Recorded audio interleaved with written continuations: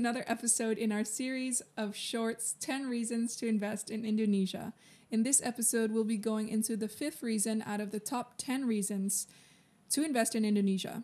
If you haven't listened to parts 1 to 4 in this series, we recommend tuning into that before listening to this podcast. Otherwise, let's get into reason number 5, which is the growing and efficient digital economy ecosystem. You mentioned that Indonesia's digital economy is expected to almost double in value from $40 billion this year to $130 billion by 2025. Yeah, it's massive. I wrote something based around a report by Google and Baines and Company a year and a half ago, and it looked at the digital economies of Southeast Asia in terms of transactional values, and it compares Singapore, Vietnam, Malaysia, bit of Cambodia and Indonesia, and all of the other countries apart from Indonesia, they're ranging between 1.2 maybe and 1.5 or 6 billion dollars worth of transactions that happen every year.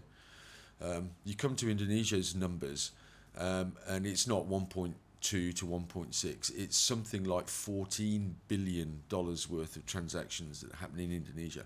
So it's way, way more than every other Southeast Asian nation combined.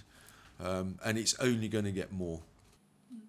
Plus, this has this digital boom, as you mentioned, has increased, the internet users across Indonesia, which has also forced the government to increase internet coverage and bandwidth infrastructure, which will only bring more efficiency. Sure. I mean, they've just finished something called the Palapa Ring, which is a project that's been in the making and for a number of years now.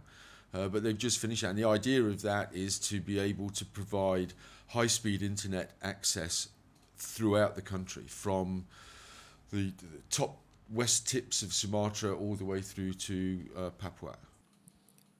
Plus, I imagine the amount of tech and fintech startups happening here that are actually doing very well. Doing very, very well. You also have there's a few, like the Indonesian government too is driving something they call smart cities. So technology on how the city operates, in public transport, whatever it is. And it's already way ahead of what most of us think, around that.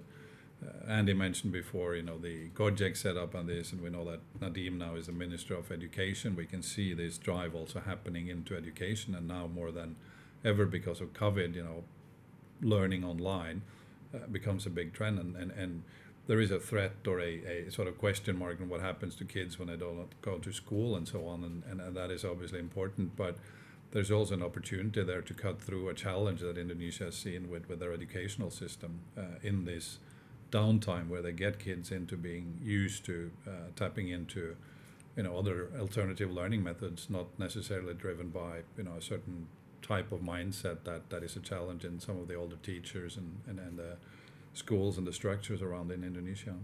I think in again, I'm not real clear in my memory of the numbers here, but it's something like out of the top 10 startups in Southeast Asia, 4 of them are from Indonesia. That's impressive. Yeah, and there's 2 that have become the unicorns. They're not. They're called decacorns now. Okay. So they have a value of 10 times what a unicorn would be. Wow. Yeah.